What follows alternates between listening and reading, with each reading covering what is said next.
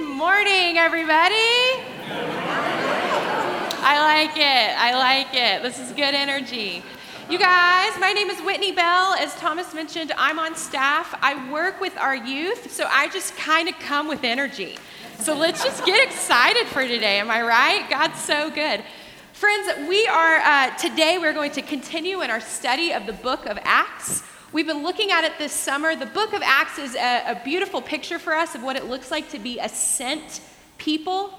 That God does not just save us to sit on our salvation, but he has saved us and then sent us out to go and share the good news with others so that they in turn might be saved and then sent, and like a domino effect, the gospel reaches the nations. It's an incredible thing that God has set up, and that's what we're going to look at today.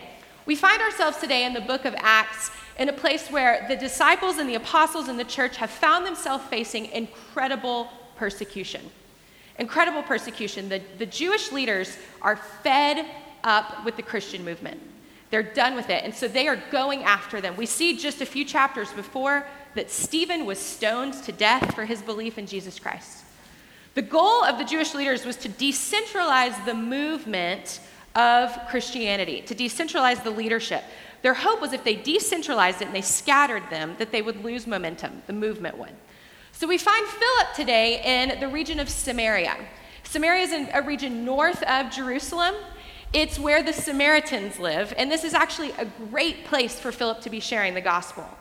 The reason it's great is because the Jews hate the Samaritans. They won't go there. So Philip is just there sharing the gospel, and he is seeing the Spirit of God move like wildfire among the hearts of the Samaritans. Miracles are happening. People are being healed. Evil spirits are being cast out, and salvation is springing up from the ground. Incredible success. He's seeing incredible success. So that is where we find ourselves today. That's where we find Philip. Today we're going to be in chapter 8 of Acts, starting in verse 26. As for Philip, an angel of the Lord said to him, "Go south, down the desert road that runs from Jerusalem to Gaza." So he started out, and he met the treasurer of Ethiopia, a eunuch of great authority under Candace, the queen of Ethiopia. The eunuch had gone to Jerusalem to worship, and he was now returning. Seated in his carriage, he was reading aloud from the book of the prophet Isaiah. The Holy Spirit said to Philip, "Go over and walk beside the carriage." Philip ran over and heard the man reading from the prophet Isaiah. Philip asked, "Do you understand what you're reading?" The man replied, "How can I, unless someone instructs me?" And he urged Philip to come up into the carriage and to sit with him. The passage of scripture was this: "He was led like a sheep to the slaughter, and as a lamb is silent before the shearers, he did not open his mouth. He was humiliated and received no justice. Who can speak of his descendants? For his life was taken from the earth." The eunuch asked Philip, "Tell me, was the prophet talking about himself or someone else?" So beginning with this same scripture, Philip told him the good news about Jesus. As they rode along, they came to some water, and the eunuch said, "Look, there's some water. Why can't I be baptized?" He ordered the carriage to stop, and they went down into the water, and Philip baptized him. When they came up out of the water, the Spirit of the Lord snatched Philip away. The eunuch never saw him again, but went on his way rejoicing. Friends, this is the word of the Lord. Thanks be to God. Pray with me. Father God, we come to you in this moment. Spirit, asking that your presence would be in this place. God, thanking you that you do not send out scripture and that it doesn't return us void, but you send it out and it accomplishes what you send it to do. So Spirit, we ask today that you would be at work in our hearts, challenging us, calling us, sending us. We thank you for your word. We thank you that it comes alive. Teach us today, oh Jesus. It's in your name we pray. Amen. So we find ourselves in Samaria. That's where Philip is. And Philip gets this call from God. God says, "I want you to go south on the desert road towards Gaza." Now, this might seem to us like, okay, well, that seems like a reasonable request from God. What we don't know is this is actually kind of a wild thing for God to send Philip to do. And let me explain that to you. Philip is in Samaria, which is north of Jerusalem. Gaza is about a 60-mile trek south. It is a 60-mile trek on a road called the Desert Road, also known as the Broken Road, also known as the Desolate Road. Sounds lovely. Philip is sent down this road, and he's sent to Gaza. Gaza is one of 5 Philistine stronghold cities that was conquered by Alexander the Great many centuries before. No one lives there. It's a ruin. Nothing is there. Now, east of Gaza is New Gaza. It was rebuilt, and there's a ton of people there, but there's an entirely different road that leads to that city. But God didn't send Philip there. God wanted Philip to take the desolate road with nothing on it, leading to nowhere where no one lives. Now, Philip is known as Philip the evangelist. He's known as Philip the deacon. Philip loves people. He loves preaching. He's been doing that and having incredible success in Samaria. And God's sending him to nowhere to no one. Okay, so that's exciting for Philip. But Philip, being ever obedient, takes that step. And it says Philip set off. So Philip takes off, and he senses the Spirit of God on his heart again, telling him that he's going to come across a carriage and to walk over along that beside the carriage. Philip, being a go-getter, runs instead of walks. I like that about Philip. He runs over there. He finds in the carriage an Ethiopian eunuch reading scripture. A eunuch, as many of you know, is someone who's been surgically altered so they can no longer procreate. Eunuchs were often found in the service of queens and in the service of royalty. They were put there because since they had been surgically altered, they couldn't be a threat to the women. They were safe. They wouldn't sexually engage them. And this eunuch was in that exact place. He was a servant to Candace, queen of Ethiopia. Ethiopia, as we know it today, is not the Ethiopia that we find in Scripture. It is an area in northern Africa, but it is a vastly wealthy and rich region. Candace of Ethiopia is actually the most powerful person in the land. Now, she has a king, but the king in this area is considered deity. So the king is actually sent off to just be God, which is lovely for him, and Queen Candace is the one who oversees the state. She's the one who oversees the kingdom. So God saw it fit to send Philip to intersect with someone who is the second most important person in this region in an area that has not received the gospel. Philip walks up, and here's the man reading from Isaiah 53.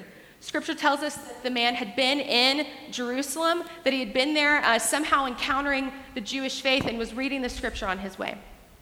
Isaiah 53 is a passage that is a messianic, prophetic passage. It is, for all intents and purposes, an eyewitness account of the crucifixion. It just happens to take place about 800 years before the crucifixion. So Philip asked the Ethiopian, "Do you understand what it is you're reading?" And the Ethiopian is like, "No, I have no idea. What is this about?" Philip then begins to share with him and say, "I know exactly what this is about. I can tell you exactly who the scripture is talking about." He begins to share with him the good news of Jesus, that this is about Jesus, the Messiah, who has come, and he's the fulfillment of the law. God is at work in the heart of the Ethiopian eunuch. His heart is turned towards Jesus. Somehow they begin talking about baptism. They come across water. Philip baptizes him. The eunuch is sent on his way, and an amazing thing happens as Philip is just whisked away by the Holy Spirit. I have no idea how that works, so nobody ask me about that. I'm sure Thomas can answer all questions about the Holy Spirit whisking you away. Sounds like something out of Harry Potter to me, but it's in the Bible, so it's awesome. So the eunuch is on his way. He is sent back to Africa, and for all we know, this is exactly how the gospel finds its way into a new continent, into a new region that is yet to hear the good news of Jesus Christ. This is an incredible story. It is an incredible story, and thanks be to God that Philip was obedient to go. He was obedient to take a step down the road, having no idea where it was leading, but the calling certainly did not make sense to him. Friends, as we look at this text, there's a lot that we can learn from this. There is a lot that you and I can learn from this, from Philip and his obedience. There's also a lot that we can learn about the character of God and about God's call on his people. There are many things in this text that we can see consistently all throughout Scripture when it comes to the call of God. And I wonder if today we can consider some of those things and what might be our call from God. One of the first things we see is the call of God is often inconvenient. It certainly was for Philip. Imagine, he is seeing great success. He is seeing ministry happen. He's using his giftings, and suddenly God says, I want you to go on a road to nowhere where no one is. That is a wild call. It makes no sense whatsoever. It certainly is not how Philip probably intended to spend his weekend, was on a road to nowhere, on a desert road. Friends, we should not be surprised when the call of God on our life feels inconvenient. The truth is God's main concern for us in our life isn't our ease or our schedule or our comfort. God's main focus is our hearts and our sanctification. And he has no problem plucking us out of our ho-hum lives in order to send us on kingdom work. We should not be surprised when that happens. What does it look like for us to face an inconvenient call? It can look like something as simple as you're on your way to work and you see someone on the side of the road begging, and you sense the Spirit of God at work in your heart, calling to go buy them breakfast, take it to them, and remind them of the goodness of God and that they are loved and not forgotten. That is not convenient, but my goodness, is that the call of God on all of us. We should not be surprised when the call of God feels inconvenient. We also should not be surprised when the call of God feels vague. For Philip, he was given real specific instructions. But he was not given any details. It's pretty clear that Philip was not a type A personality here, because I think we would have seen a litany of questions after his call. But Scripture says he just goes. If I was Philip, this is how I would want the call to go. Hey, Philip, it's me, God. Just FYI, I need you to take the road south to Gaza, and here's why. I'm going to have you encounter an Ethiopian eunuch. I know, that sounds weird. Don't worry about it. You're going to meet him. He's going to be reading from Isaiah 53. It's going to be perfect because I'm going to set this up so you can share about Jesus, and then you're going to share about Jesus. You're going to baptize him. I'm going to whisk you away like something out of Harry Potter. He's going to go to Africa, share the gospel. You'll be home by lunch. It'll be great. This is exactly how this is going to work. That would be my hope if in the call from God. Unfortunately, that's just not how God works. God does not often map out exactly point A to point B, but friends, that is where you and I must learn what it looks like to trust God with the details.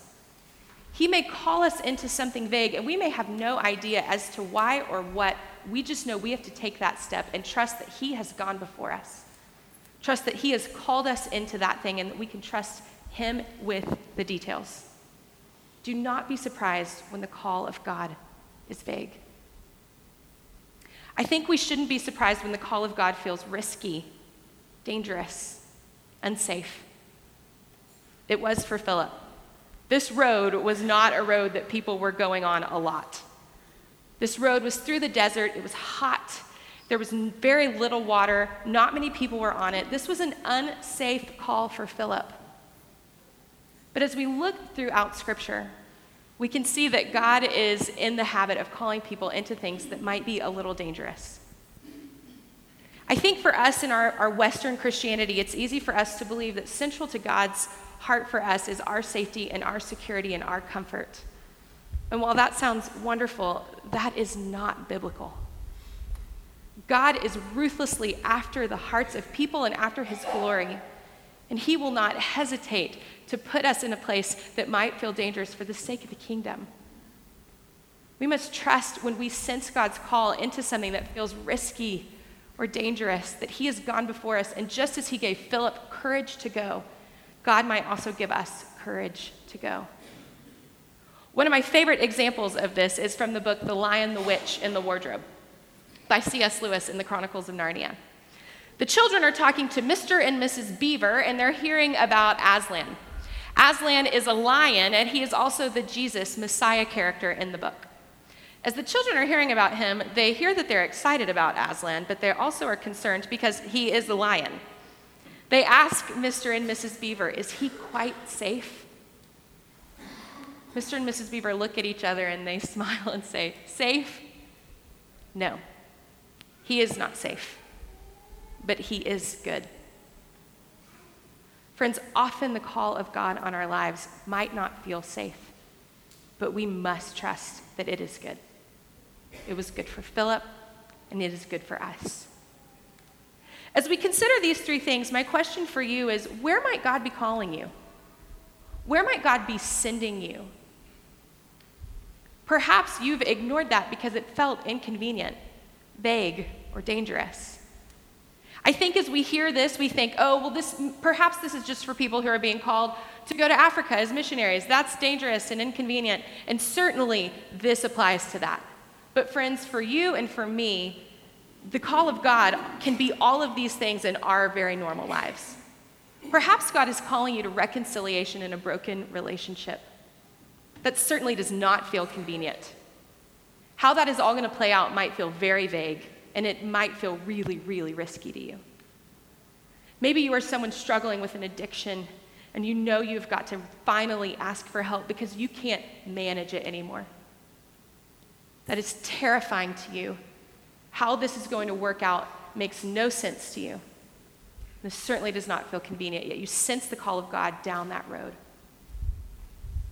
Maybe you are thinking about changing jobs, moving your family, going from point A to point B, uprooting your kids from school. You can sense the call of God calling you into something new, but it's terrifying and you're not sure. What does it look like for you to take the step down that road, just as Philip did? Friends, there's a lot we can learn from Philip. He was filled with the Holy Spirit, filled with courage and filled with confidence in God, that God had gone before him and called him into something that was greater than himself. It was kingdom work, and so Philip went with courage. What does it look like for you to step down that road with courage, trusting that although it might not feel safe, it is good? Let's pray.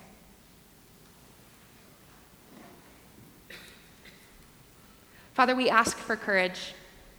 We ask for courage like Philip, to step down a road, not knowing where it will lead, not knowing how we should proceed, but trusting that you have called us. God, we ask for ears to hear your call on our lives as we live our lives as a sent people. Thank you, God, that you are dangerous, that you are ruthlessly after our hearts, and that we can trust you in that.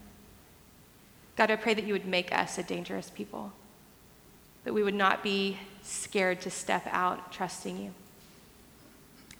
God, we love you and we praise you. We thank you for Jesus, and it's in his name we pray. Amen.